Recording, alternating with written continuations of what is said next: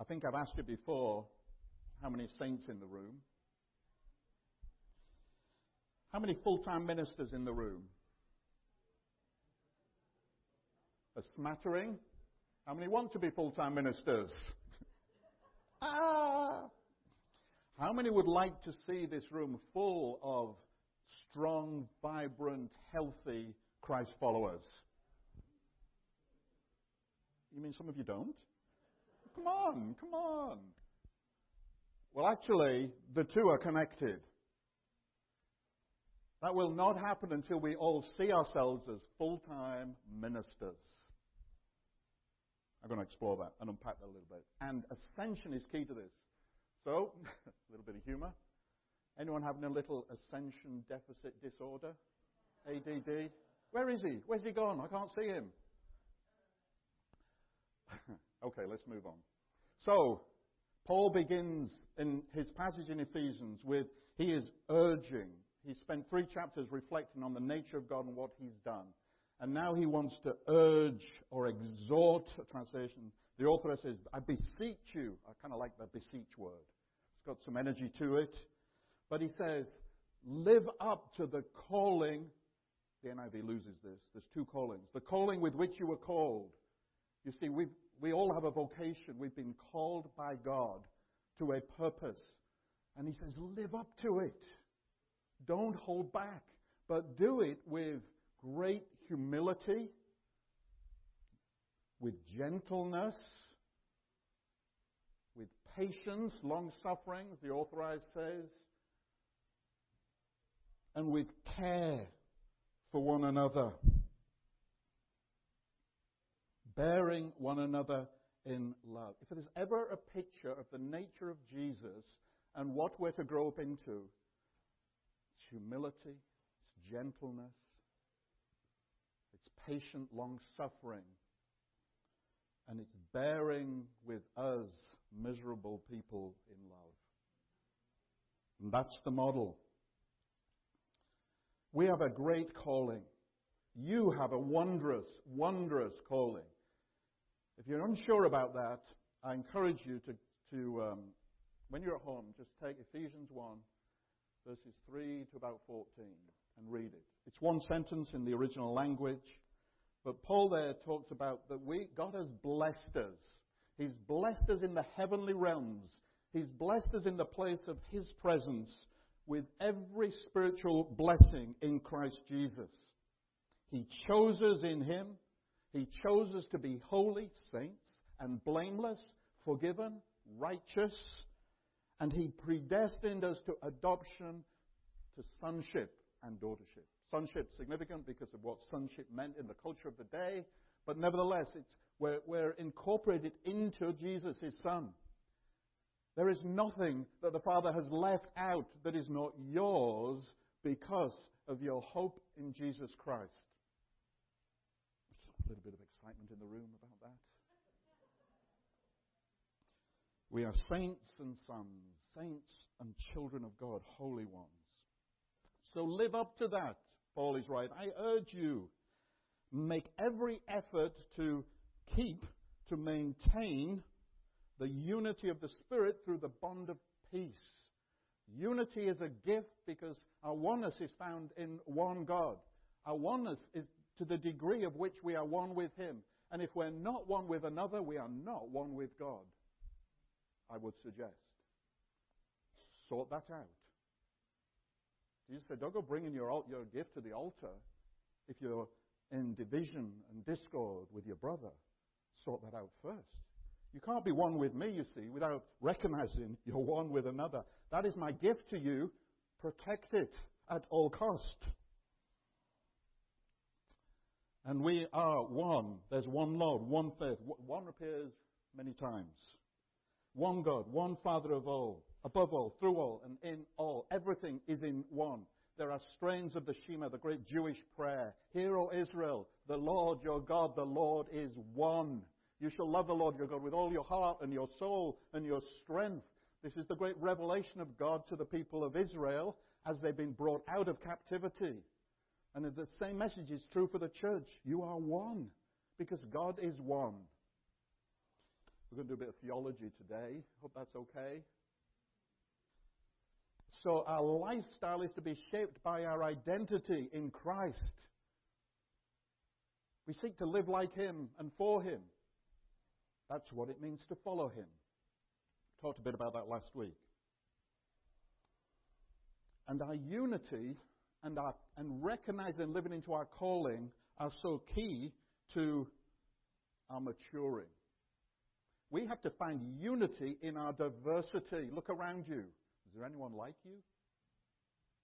Is there anyone you like? Hopefully there are some that you like.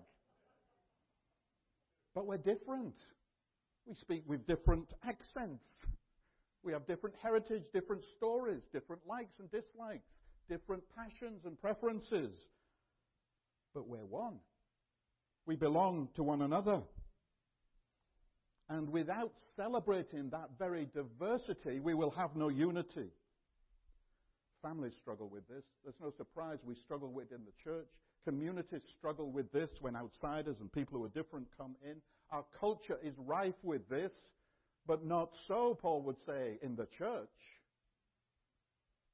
There is neither slave nor free, male nor female, Greek nor Jew. You're all one. If you're in Christ, because He is one. You get the one thing?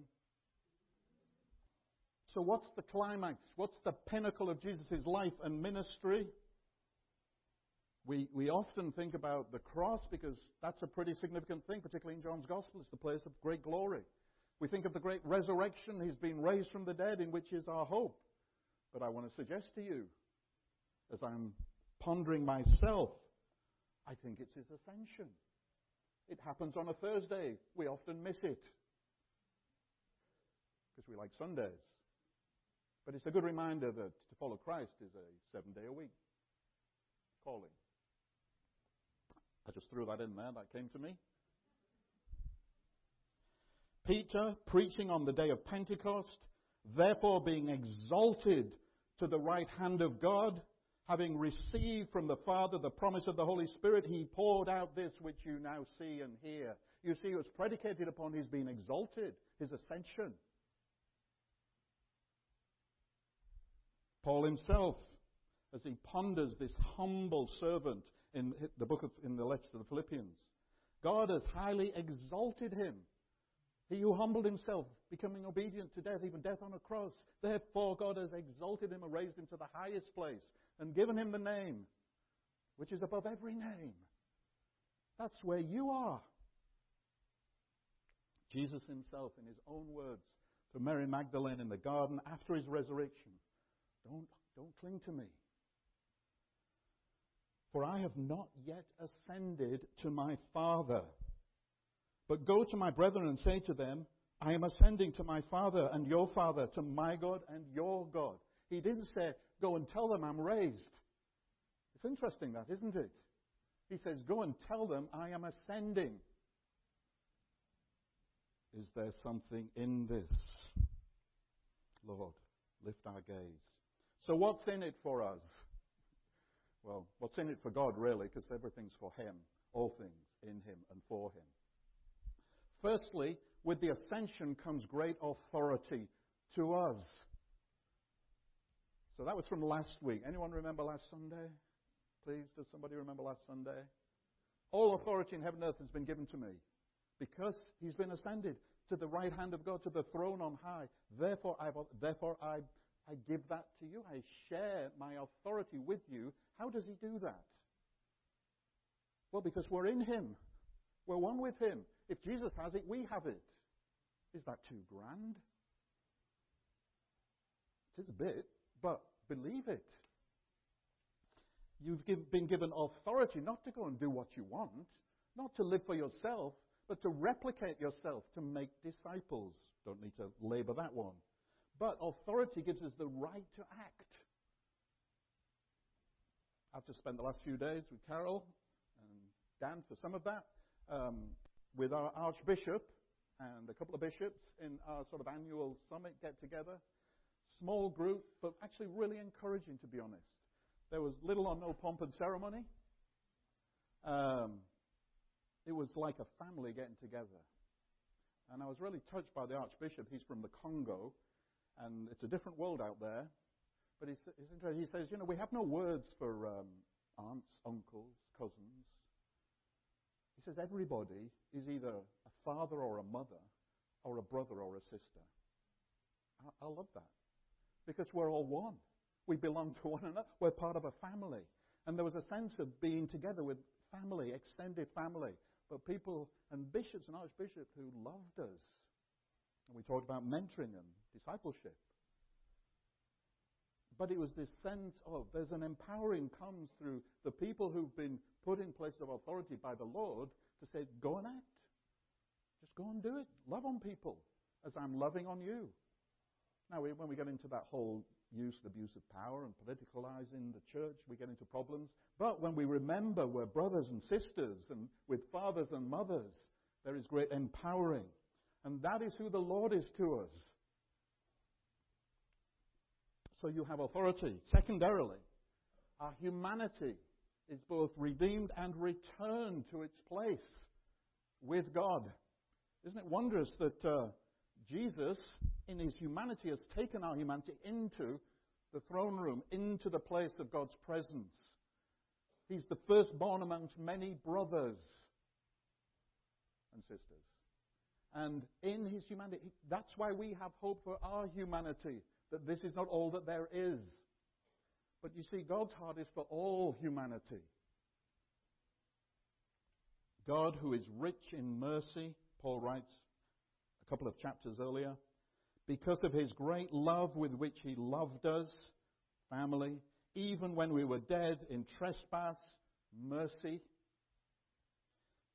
made us alive together with Christ. By grace you have been saved, and raised us up together and made us sit together in the heavenly places in Christ Jesus.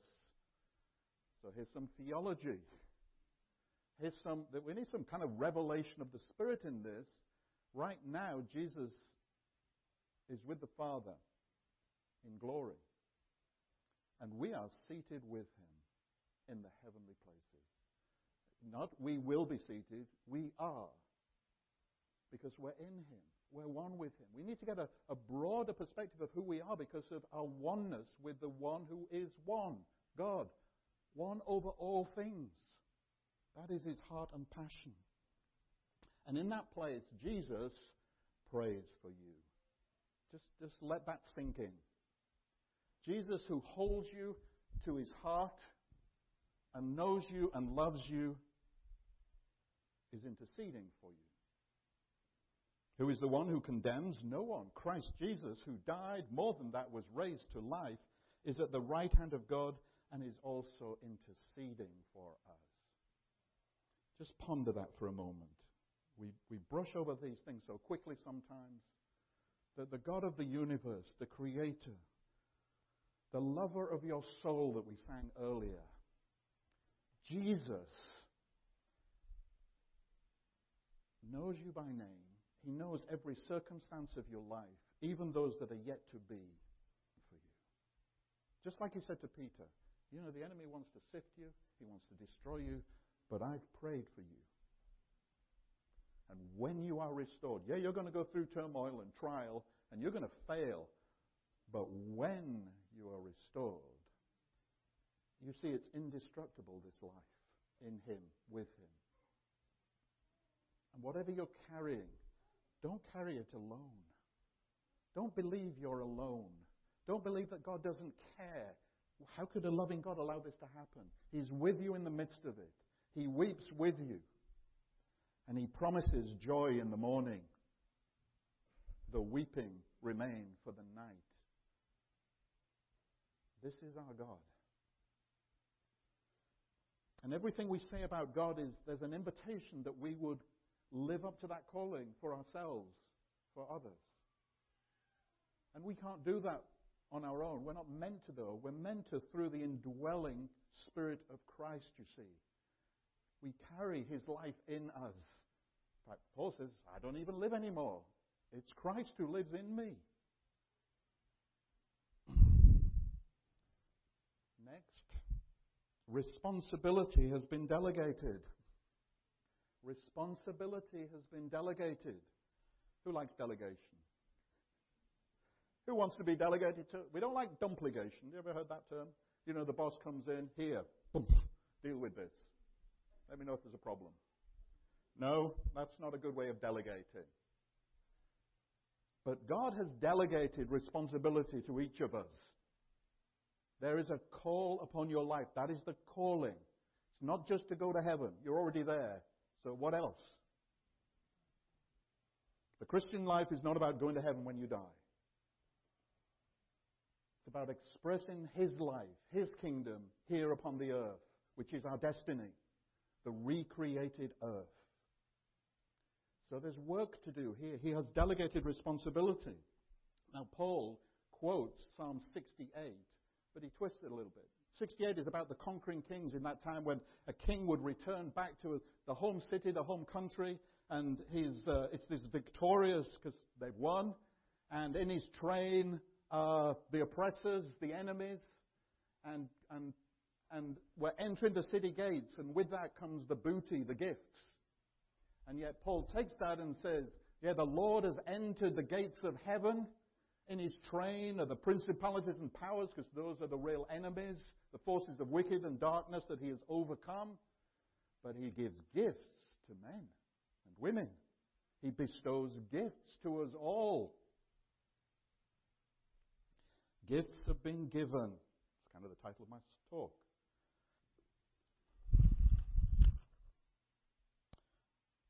What does he ascended mean, except that he also descended to the lower earthly regions?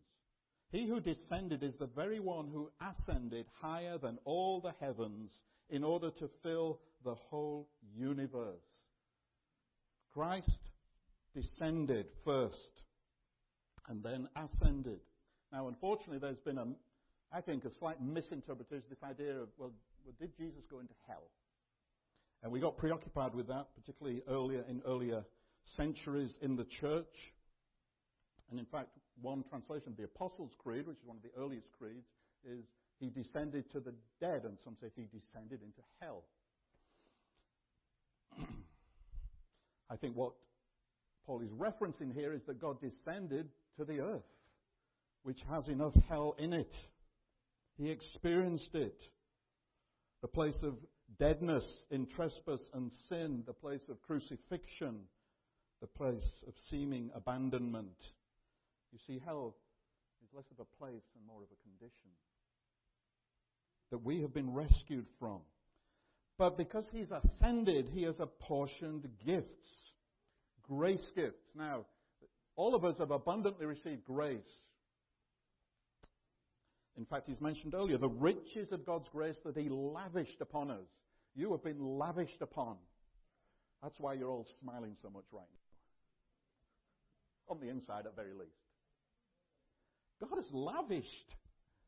But he says also, we have different gifts. This is actually what Paul says in Romans. We have different gifts according to the grace given. You see, Christ apportions grace gifting. And he calls people to certain tasks. But he calls everyone to something. Verse 11, so Christ himself gave the apostles, the prophets, the evangelists, the pastors and teachers. Why? To equip the people to be ministers. Actually, it says for works of service. A minister is one who serves. To minister is to serve. To minister is to be like Jesus, who served. How many ministers in the room? If you've chosen to follow Christ and to appropriate and receive the blessings that he wants you to enjoy, you can't do that, A, without being reconciled to your brother. We've talked about that. But B, without serving him, ministering to him. He's given you a gift. Beware you don't bury it or lose it. But if we are to become mature, if we are to grow into the body of Christ, into maturity, into that wondrous picture we talked about, we need the balance of ministries. Now, sometimes the church doesn't feel too bad with pastors and teachers. If you're going to care for me and teach me some stuff, that's good. It's kind of one of the unfortunate things we did in professionalizing the church and paying clergy is that The people began to think, well, we've got them to do the work. That's the very opposite and antithesis of what God's purpose is. On the contrary, the pastors and teachers are here to equip all of us to do the work of ministry. But also we need the apostles. The apostles are the ones who are kind of sent out. We need this balance of leadership in our community. The apostolic, the initiator, the trying new things, the going boldly to go where no one else has gone. We need the prophetic. The prophetic calls us back to the Word of God, back to the heart of the Father that speaks the Word that we all need to hear in our particular time and season. But it comes from this heart of the Father. We need the Word of God spoken today. We need the evangelist. The evangelist is, anyone here got good news to tell? I can tell you all have because of the smiles on your faces.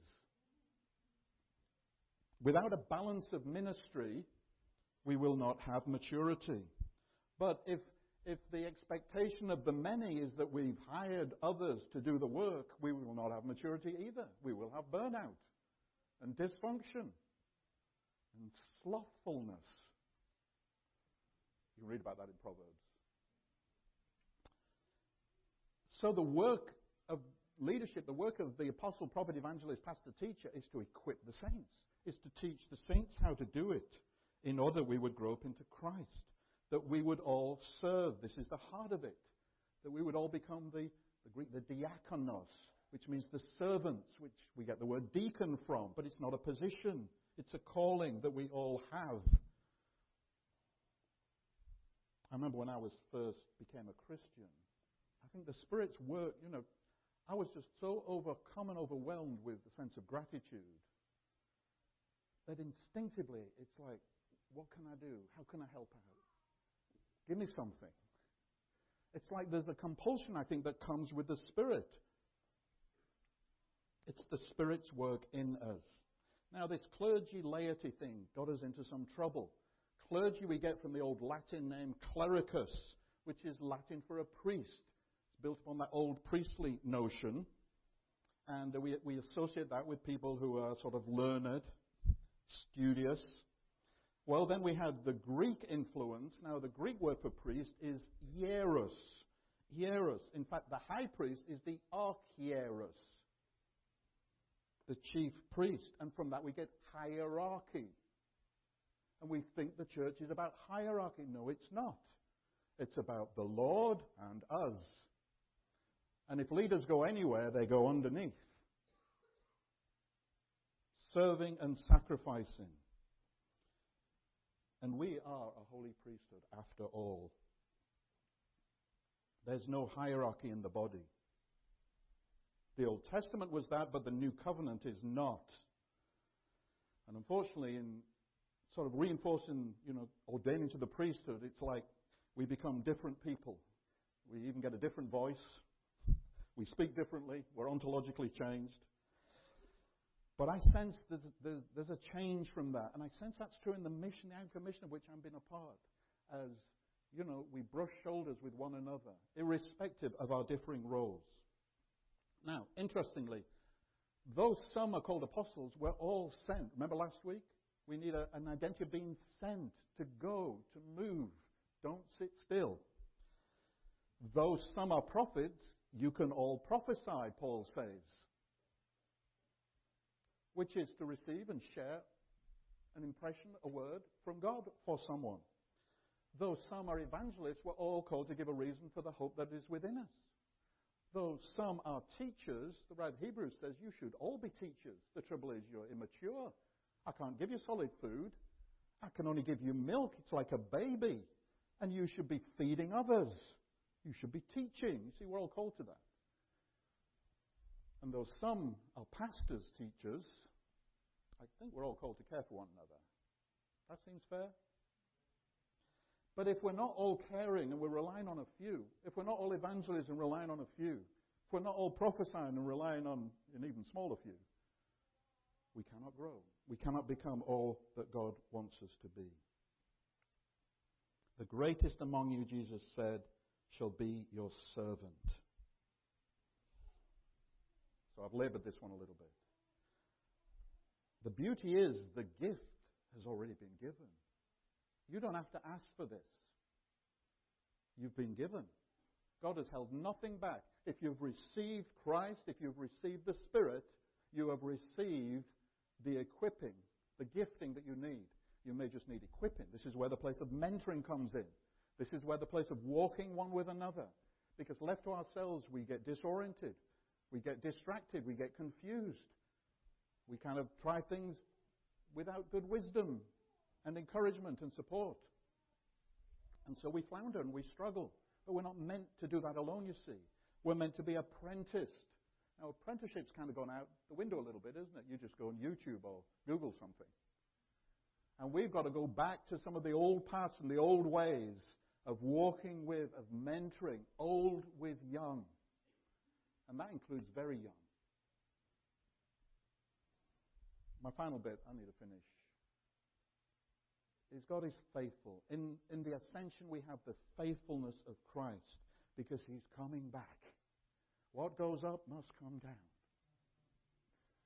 Mind you, what came down had to go up again. But you see, it's about bringing heaven to earth. That's why I said this is our destiny. Christ will return. One day the kingdom will be fully established. Let your kingdom come here on earth as it is in heaven. Let the powers of darkness be ultimately destroyed and removed. Let tears and sadness, sickness and death be gone. There is a time that's coming. I can see you're all excited about that from the smiles on your faces. The hallelujahs rising. I know, we're Anglicans. We kind of keep it subdued, don't we? But we should be excited. That was the cry of the early church. Maranatha, come soon, Lord. Come. But in the meantime, let us be about the work, the calling you have called us to. From Him, the whole body,